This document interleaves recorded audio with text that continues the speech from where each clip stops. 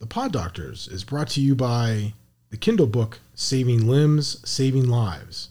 Advanced Treatments to Prevent Amputations in Diabetic Populations. This book by Dr. Damien Dauphiné discusses specific patient cases in diabetic limb preservation, which highlight the modern use of wound care technology that has exploded in the last 20 years.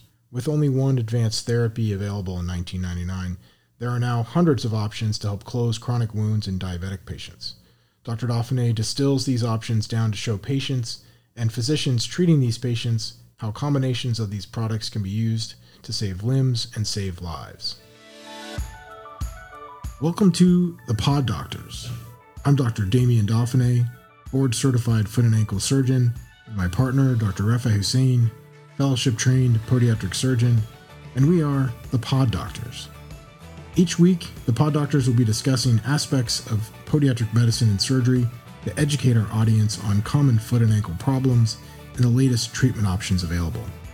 We hope to bring you interesting and informative shows each week discussing all the crazy ways that our wonderful foot can malfunction and cause us problems.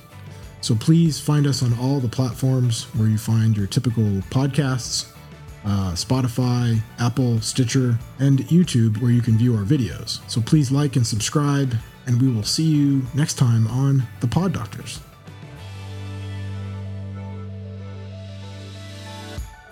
Welcome to the Pod Doctors. I'm Dr. Damien Dauphiné, and I'm here with my partner, Dr. Rafi Hussein. And we are going to jump right into Jones fractures, which are a pretty common fracture we see in the office, but one that can be quite complicated. And we'll kind of get into why that's the case. Yeah, fifth metatarsal fractures, I feel like, are probably the most common metatarsal fracture that we see in office. I mean, would you agree? That and maybe March fractures, or that second met fracture. Those two are very, very common for different reasons. But this one can have some healing complications and oftentimes requires surgery, and I'm sure we're going to get right into that. But what happens? I mean, we have a patient come in. They say, "Doc, my foot's killing me. I think I broke something. I think I hurt something." They'll come, hobbling in, and they'll have pain, swelling, bruising, pain along that lateral prominence, that fifth metatarsal, base, and that little bump on the side of your foot. And sometimes they feel it snap. Sometimes it just hurts. Yeah, and interestingly enough, a lot of them will come in and be like, "Yo, I've been walking on this, and I don't think it's broke because I can walk on it. But what do you think?" And we'll go through our little clinical exam. So we'll see the bruising, the swelling, the pain, the tenderness, and we'll feel around. We'll be touching those sites, the fifth metatarsal base, along the peroneal tendons because those are commonly injured, the fifth metatarsal shaft, and there's a lot of things that can go wrong around that little lateral side of your fifth metatarsal, that prominence. A lot of forces acting on that bone. Yeah, you have your fifth metatarsal fracture, your avulsion type fracture, your Jones fractures. You have your peroneal enthesiopathy, your insertional peroneal tendonitis, Eislin's disease or deformity or apophysitis or whatever people are calling it nowadays. You can have os peroneum syndrome, sure. The accessory bone that's in there. I mean, you can also chalk that up to a peroneal tendonitis also. Sure. But yeah, there's a lot of stuff going on along that lateral column. Cuboid syndrome, I don't know. Yeah. That's not too common, but still. People who've had EPFs, if you've had an endoscopic plantar fasciotomy, you might be developing cuboid syndrome. That os peroneum can irritate the cuboid notch. It could be irritating the tendon. So I've seen that several times. So those come in waves. It's weird. I'll see like 3 or 4 of those in a week and then not see them again for 6 months. Yeah, it's far in between. I feel like I see like 1 or 2 a year. Nothing too crazy. But like when it comes in, you're like, oh, this is, and you put that little simple pad there, or you go through your orthotics, and they usually do well. Yeah, they do. But these folks are usually in pretty significant pain. Yeah. Like this young lady trying to walk here. But if it was just a standard fracture, they're not usually displaced. No. So you wouldn't think it would be difficult to heal. And that's the problem with these fractures. If you can see the anatomy right here, you have your peroneal tendons putting traction on that bone there. So it's kind of pulling them apart. So what do? We get our imaging, right? We're suspicious for a fracture, and we'll get some imaging here. So some of these are, and some of these aren't. Right. Your Jones fractures. I was going to say that bottom larger radiograph is classic. That would get diagnosed as a fracture by maybe an ER physician or primary care doc and you're looking at that and like, nope. It's just a super large os peroneum or os salienum, depending on Yes. where it is. Essentially, it's a ossification center that never attached to the main bone. Yeah, children have a multiple ossification centers, but they have a specific ossification center on that little distal tip of that fifth metatarsal base. And if it never attaches or never solidifies to the surrounding bone, it just floats there and it's inserted in the tendon. Usually, it's something we say secondarily on the tendon. Sort of a coincidental finding. Yeah. And sometimes they cause problems later on in life, but you don't usually see them in kids because there's no reason to x-ray them. Yeah. So here's a small avulsion fracture, not a Jones fracture, small avulsion fracture off that base. You can tell it's an avulsion because of the jagged edge. If it was smooth and nice and clean, we would think it's an ossifocalianum. Here is another small avulsion fracture, and we'll go determining what type of fractures are Jones, what types are avulsions, which are stress. What qualifies as a true Jones fracture. The only true Jones fracture here is this one right here. Right. Here. And that's based on the region of the bone where the fracture lies. Yeah. So here I got some good pictures of what Jones fractures really are. Nice. So your classic Jones fracture, and what we're seeing as far as Jones fractures are the articulating surface between the fifth and fourth. That's typically your sweet spot to where it truly is a Jones fracture. So here, another one, nice little gapping there, a little wedging type of action, and they demarcate this one really well. That's where your Jones fractures truly lie, and simple. That one there is kind of right on the edge, but yeah, it's still right. If you look at the articulation with the fourth, that's in the zone. Yeah. Yep. So, why are Jones fractures so complicated? Why are we going through this? So, Jones fractures are known to be at risk for what's called a non-union. A non-union happens when the blood supply or the area that needs to heal isn't healing as well, and your bone's trying to push to heal, it's not healing, and it just becomes a chronic fracture, painful, tender, and obviously unstable. So there's different classification systems that we can go through. Not important as far as if you're looking at this as a patient, but if you want us to go into this more clinically, we can go through TORG, we can go through Stewart classification. I think it's fun. I don't think people want me to tell you about classification systems. They're there. If you want more information on them, you can Google them and find information on them. So it's a way of being able to describe the different versions, but they all tend to add up to healing problems, which is, from a clinical standpoint, most important thing. So why we become a little more aggressive with this type of fracture. So generally speaking, when we're talking to patients, we'll be talking about if it's a true Jones fracture, it's an avulsion or tuberosity avulsion fracture, stress fracture, shaft fracture, or head and neck fracture. So this is kind of a general idea of what we're looking at on the x-rays, trying to decide if it's a true Jones fracture. Here is nice because they show the apophysis and the ossifocalianum. So that's in a kid. Yeah, obviously this you can would see be pediatric. all those other areas where they have growth plates that haven't closed yet. Yeah. So we said that fifth metatarsal fractures are very common. Here, I pulled up a study that out of 400 metatarsal fractures in 322 patients, over 50% of them were fifth metatarsal fractures. Yep. And then, 10% of them are true Jones fractures. Pretty high. And then here's something that I thought was interesting. The most commonly injured body part while walking, 42% is your foot. You'd imagine it'd be your foot, but sure. People injure themselves, walking, stumbling, whatever it might be. But keeps us in business. Yeah, and then a general, what we were talking about earlier, that over about 50% of fractures in the metatarsals are most commonly your fifth metatarsal. It's just super high, very common. So what happens? The mechanism of injury. This is the fun biomechanics of what really happens. Typically, I don't know, up to you. What do you think? Typically, supination type injury. They put pressure on it, and that puts traction, and you get sort of that weird. It's a combination, but I think that's the position that puts you at risk. Yeah. So very common in soccer, very common in basketball. Basketball. Oh yeah. Occasionally you'll see them in baseball players, but it's usually in a sliding injury. Yeah. Where they're sliding into the base and you just get that tremendous force. Yeah. So and the tendon is yanking the bone. Yeah. So you have that pressure from the ground pushing up towards that fifth metatarsal head that's slightly turned in, right, supinated, right, when you turn your ankle in, and it pushes up on that fifth metatarsal, and it's pushing. Then your peroneal tendons, which are antagonistic to that force, are pulling here, and you get sort of like that. And they'll fire just based on stretch receptors. Oh, yeah. So it's a very fast feedback loop to help you not break things, but it does it so violently in some cases that it will break bone. So it's a feedback loop that was probably designed to protect you, but in this case, if you're in the wrong position, it'll actually cause the fracture. It's that what's that test they do for children when they're like newborns to check if they have their guard sensors, where they lift them up just slightly and they let them go and they flail out. It's a reflex.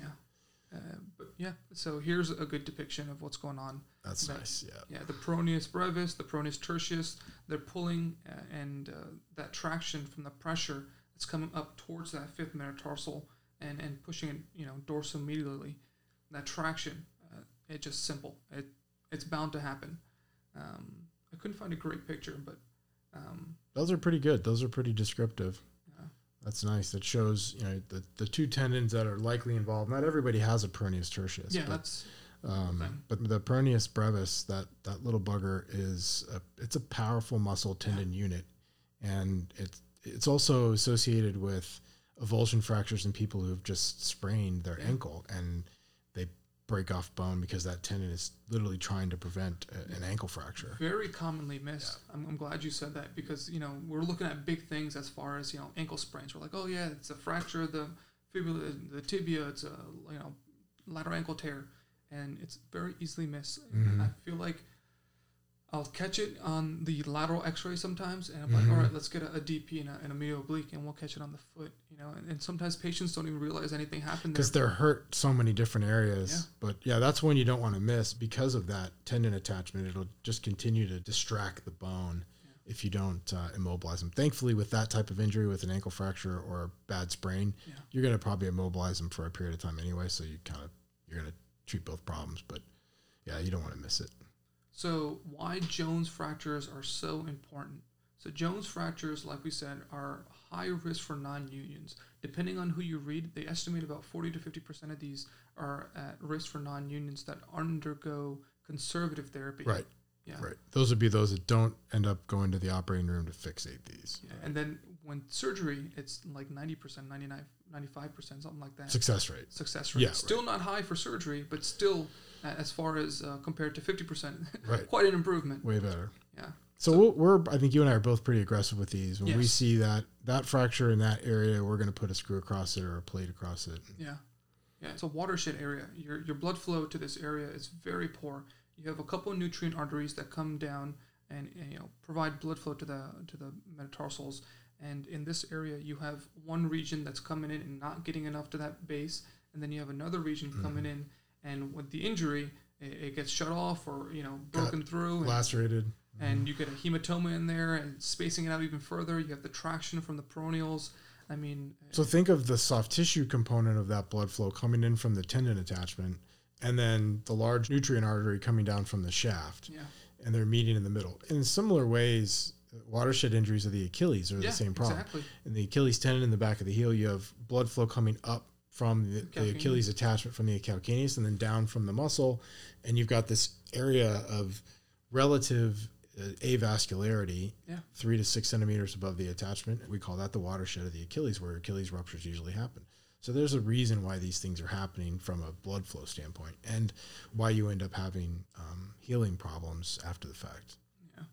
So if we attach this with a screw and we suck those tissues back together, we're giving it the best chance for that nutrient artery to heal and for blood flow to be restored to the area, especially, sometimes when these are neglected, when they're 6 to 8 weeks down the line. Here's a non-union right here. You've got to carve that tissue out and then sometimes bone graft it. I do try to put bone grafts in these. If I would recommend it. Yeah, definitely. Just so you don't lose length.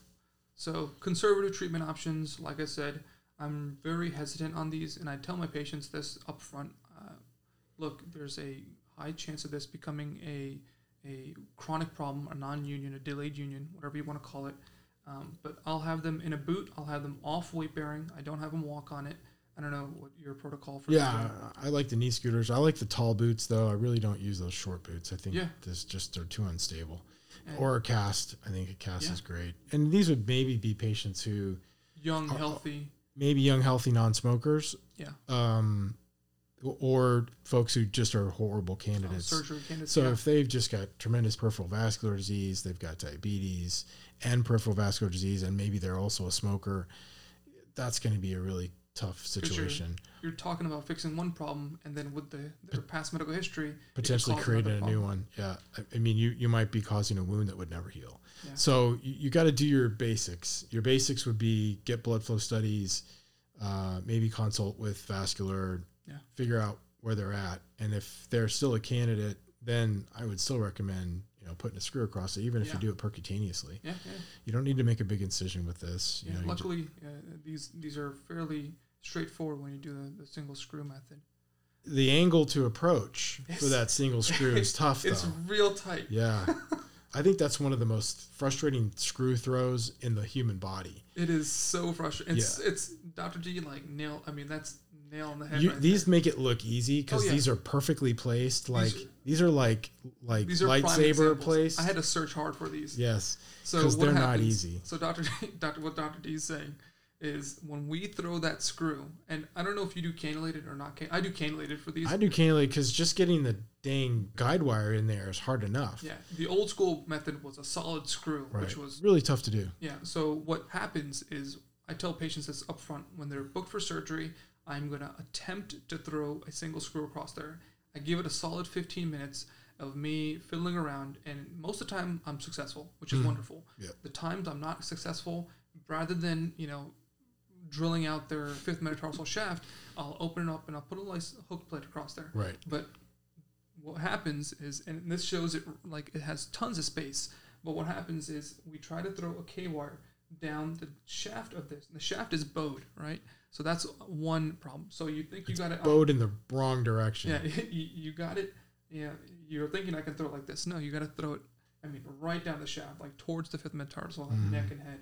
So you put that K-wire in there, and you're like, oh, I think I got it. And then you get your ladder, you're like, oh, I'm towards the dorsal cortex. I'm toward the plantar cortex. I'm not, and you kind of run it through. You can even do it with fluoroscopy live and still struggle with this. Because you've got soft tissue that's constantly banging into the drill. Yeah. It's you're just hugging the foot. You're pressed up against it. If you're not pressed up against it, you're definitely going to miss. Yeah. And it's easy to whiff. Now they have new guides and stuff for them, which have made it a lot easier for us. Have you seen those where they have like the little angulation guides where it's going to hit the distal tip, and it's like I think it's like a 0.5 or a 1 centimeter difference or something like that, so it's going to be just anterior to that tip. Super simple, and those are pretty cool. It makes it a lot easier, but still, all guides aside, it's still a difficult. It's a challenging throw. And that's for when they're nice and they're not displaced or there's not large gapping. That's what the ideal situation's for. When there's large gapping, if there's a chronic nature to them, if there's a non-union to them, then we talk about doing plates and hook plates and screws and staples and all that fun stuff. I'm a hook plate person. I don't like the staples. Oh, totally. I would do the hook plates over staples any day. And you got a nice picture in the middle there of an unfortunate screw throw. Yeah. They got compression across it, but like we said, they're not pretty. Yeah. If it gave compression, as you can see, the enemy of good is better. What we're seeing, top view is decent, right? That's your AP or your medial oblique. And you're seeing it's a decent throw. It's not the ideal. Ideal would be more down the shaft, right? And a little bit longer screw. And a larger screw too. Right. I usually use like a 4, 5, 5.0, 5.5 sometimes, depending on the size of the person. Yep. And we try to do a long screw down the shaft. Kevin Durant had that injury. Yeah, like this. This is an ideal screw. Yep, that's a great one. So KD had, he must have had like a 5.5. His feet are so big. He's got like size 15, 16. Bolt. Yeah, I'd love it if all of my fifth met fractures were Kevin Durant sized, because, geez, you'd have bigger anatomy. It's usually this little old lady with this tiny little fifth metatarsal, and you're trying to, how am I going to get that screw in there? But yeah, But you're right. That's where the hook plates are great. You have to make a bigger incision. Yeah, you got to dissect all that out, but the hook plates are awesome. Yeah, and sometimes while you're in there, what I do is I'll kind of curate out all that hematoma and kind of cause like a little bit of bleeding on both sides of the bone where the nice healthy bleeding bone still lies. and then I'll pack it with bone chips or allograft or whatever I have available, and I'll get that compression across there so there's a solid bony bridge from one end of that bone to the other end of that bone. Right. And so you've got a lag screw there that's causing compression, and then the rest of the plate is really a buttress plate. Yeah. And a lot of these new plates, I know the one that I use, I put these distal screws in after I get that compression across there. So I'll do this compression, I'll put this screw in there, and there's a little guide or a little jig that compresses that even further, and then I'll put my locking screws across there. 2.7s? Those are pretty small. Yeah, 2.7, 3.0. I think these are 3.5s right here. But if you do multiple small screws. And those are locking. These are locking. I typically do locking for these. Which is a nice construct. The only one that you're not doing locking is that lag screw. Right. Yep. Yeah. But simple. I'm not a big fan of the staples. I think they're well for certain parts of the body, for certain foot problems also. But I think you're better off doing these hook plates or straight plates. I've seen too many non-unions with them. Yeah. Chuck Norris approves. Recovery is, just like any type of surgery, non-weight bearing. You're in a boot or a cast or a splint or whatever. Knee scooter crutches, I typically have them non-weight bearing for about 6 weeks. I don't know what your protocol is. Yeah. Again, I like the taller boots. Yeah. I try to use the knee scooters. I think external bone stimulators are great for this if you can get it covered. A lot of the insurers are paying for them right off the bat because they understand that Jones fractures are. Yeah, your talus and your Jones fractures are known to be at risk for non-unions. Right. They'd rather pay for that than pay for a second surgery. Yeah, which is smart. Second surgery is always going to be more expensive. I'm a big fan of throwing whatever you can to get this to heal. And bone stimulators are phenomenal. Very ininvasive. I mean, you literally just stick it to the top of your foot and turn it on. Yeah, the Exogen one that I like that is ultrasound. It's 20 minutes a day. Yeah. It's not asking a lot of the patient, so those are great. And if you don't do it, there's a timer on there, and let us know. So. If the patients aren't using it, yes, it monitors that, so then you can document that in the chart that the patient's been naughty. But most people are really highly motivated when your grandpa put your swag ain't. Oh, that's beautiful. I have seen some really, really pimped out crutches in my day. I had one teenager I did some reconstruction on, and her mom pimped out the entire crutch with both sides with rhinestones. It was hysterical. Yeah, I've seen boots and casts like that. Man, hundreds and hundreds of them glued onto her crutches. It was impressive. One guy in Houston back when I was in training, he had a purple cast because he was a Saints fan, right? Saints purple. Yeah. Right? Well, I think New Orleans. He's from New Orleans, but I was in Houston at the time. And he's a big Mardi Gras fan. And then he bedazzled, or someone bedazzled, the fleur-de-lis on the side of the cast. Nice. It was perfect. If I had my druthers, I would wrap everybody in blue and gold casting material and make everybody a Notre Dame fan. So my Irish treasure. Well, anything else? Did I miss anything? No, I think that was a great one for St. Paddy's Day, where everybody's Irish.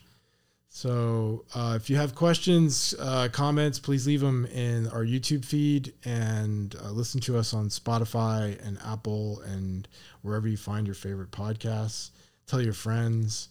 I think we've established a pretty good collection. We've got 16, I think, episodes. Yeah, I think we're cranking away. So we're going to start expanding out and doing some other things, but I think we've got a nice collection of good information about very common problems that we see in the office every day. So thanks again, Dr. Hussein, and thanks again for joining us. And we are the PODdoctors, and we will see you next time. Thank you for listening to the PODdoctors. We appreciate all of our listeners and subscribers. If you'd like to hear more, follow us on Facebook, Twitter, and watch our videos on YouTube. Like, thumbs up, subscribe, be safe. See y'all next time. Bye-bye.